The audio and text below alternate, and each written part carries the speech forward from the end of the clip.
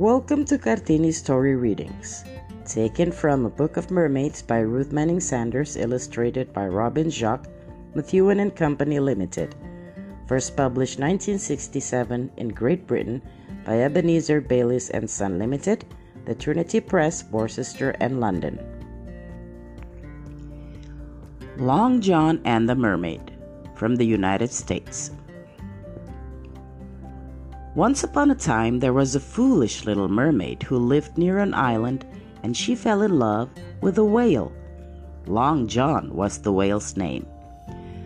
The little mermaid's father said, "My dear child, do be sensible. A whale is no fit husband for you." And the little mermaid's mother said, "You ought to be ashamed of yourself making eyes at Long John. Where's your pride? Anyone can see he doesn't care two pence about you." And that was true, he didn't. But there she was, always chasing after him between the island and the mainland, and offering him kelp cakes and fish pies. Long John took the kelp cakes and the fish pies, and when he had eaten them, he blew bubbles at her, gave a flick of his great tail, and with a wink of his little eye and a chuckle in his fat throat, whoosh! Down he dived under the island and came up laughing on the far side. "Give me a ride on your back, Long John," cried the little mermaid, swimming around and around the island after him. But whoosh! Down went Long John under the island again and came up laughing and blowing bubbles on the near side. So then the little mermaid made a green wheat harness to bridle Long John. But he wouldn't stop still to be bridled, so she bribed all the crabs and lobsters that lived in the island pools to sit on Long John's tail and hold him still. But when the crabs and lobsters had crowded onto his tail, Long John set off through the sea at a tremendous pace, turning and twisting and thrashing his tail about. The crabs and lobsters got giddy. They fell off one after the other and had to walk all the way back to the island. They were very angry and told the little mermaid just what they thought of her, and that made her cry. Then she made up doleful songs about Long John and how much she loved him, and she sang those songs night and day. And what with her singing and her howling, she made herself such a nuisance that all the other mermaids and the crabs and the lobsters and the fishes and everything that lived in the sea kept out of her way, and she was very lonely. So by and by she got so that she didn't love Long John anymore. She hated him. But love him or hate him, it made no difference to Long John. He went on blowing bubbles and chuckling whenever he met her. There was only one person in the sea or on the land that Long John respected, and that was the great whale hunter, Ichabod Paddock, who lived on the coast opposite the island. Ichabod Paddock had been the death of many a great whale, and though he hadn't been the death of Long John yet, still, Long John had a shuddery feeling down his spine that one day he might be. So when the foolish little mermaid began to hate Long John and wanted her revenge on him, she thought of Ichabod Paddock. One quiet evening, Ichabod was sitting on a rock by the sea, smoking his pipe and thinking his thoughts, when he heard a ripple, ripple, and saw a silvery sparkle on the calm water. And then he saw a gleaming head and a white arm, and there was the little mermaid hailing him. Said Ichabod, "How do you do?" Said the mermaid, "Evening, Ichabod. Do you see what I'm holding in my hand?" "Looks like a rope of pearls," said Ichabod. "It is a rope of pearls," said the little mermaid. "It's a gift to the man who will kill Long John." "And will that man be you, Ichabod?" "I don't care about pearls myself," said Ichabod. "Then diamonds." "Don't care much about diamonds either." "Then a chest full of treasure?" "I'm not that greedy." "Then my love?" "Now don't be silly," said Ichabod. "I'll own you're pretty, but what should I do with a wife that's got a tail?" "Then what will move you?" "Nothing that I knows of," said Ichabod. "Then I think you're horrid," said the little mermaid, "and I'll haunt you night and day."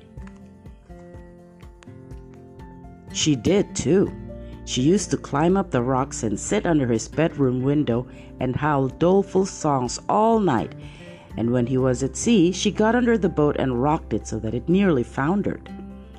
and she became such a nuisance that one day Ichabod said, "Now see here, my girl, I am a peaceable man, and I like my quiet.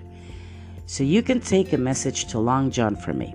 Tell him that Ichabod Paddock will never draw a harpoon against him, if so be as he'll let you bridle him and ride you once round the Great Cape." The Great Cape was the promontory on which Ichabod Paddock lived. The little mermaid was delighted. She swam off to find Long John and gave him Ichabod's message. She thought that once she got the bridle on him, she could do what she liked with him. And Long John was delighted too, for now he thought he need never get that shivery feeling down his spine again.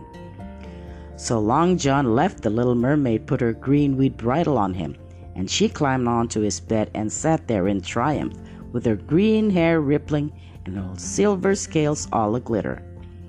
The crabs and lobsters crowded round to watch. Long John gave them a wink, and off he went.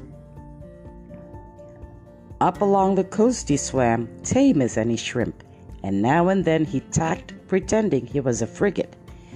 The little mermaid sang happy songs and told Long John to join in the chorus, but he wouldn't. He said he must save his breath for swimming and blowing bubbles. They were rainbow bubbles he blew. The bubbles were floating around them in showers all along the surface of the waves, and the little mermaid laughed and said, "How pretty!" So there they were, tacking around the Great Cape, and Ichabod Paddock was standing on a cliff to watch them. He could see the little mermaid's green hair waving like a flag in the breeze, and her silver scales glittering, and Long John's great mouth a grin, and his little eyes winking, and the rainbow bubbles were floating up and breaking against Ichabod's knees. And then he saw Long John make a tack way out to sea and turn and take a dive to swim underwater. And underwater, he came swimming straight toward shore again. And when he was close in shore, up he came and spouted. Up, up, up went the spout, and up, up, up. Astride of it went the little mermaid. She lost her grip of the green weed bridle. She went sailing over the land higher and higher and farther from the sea.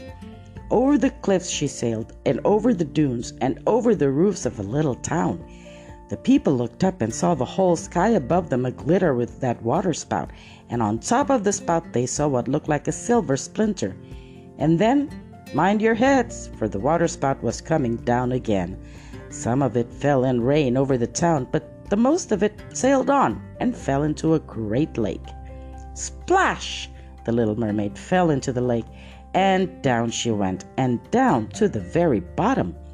And in that lake, the little mermaid had to stay, for you can't walk far on a tail, and no one came to carry her back over land to the sea. Nobody wanted her back, that was the truth of it. They left her to sing her doleful songs to the sun and the moon and the stars, who were too busy shining to bother about her. As to Long John, he gave a wink to Ichabod Paddock and swam back to the island. The crabs and lobsters helped him off with the greenweed bridle and tore it to pieces with their claws. Ichabod Paddock watched the broken bits of the bridle washing about in the tide and said, "She thought to go whale riding, but she went sky riding instead. Oh, what a foolish little mermaid." But Long John couldn't help feeling just a bit grateful to her, because after all, he was safe forever now from Ichabod's harpoon. The end. Those were the next two stories. I hope you liked them. Thank you.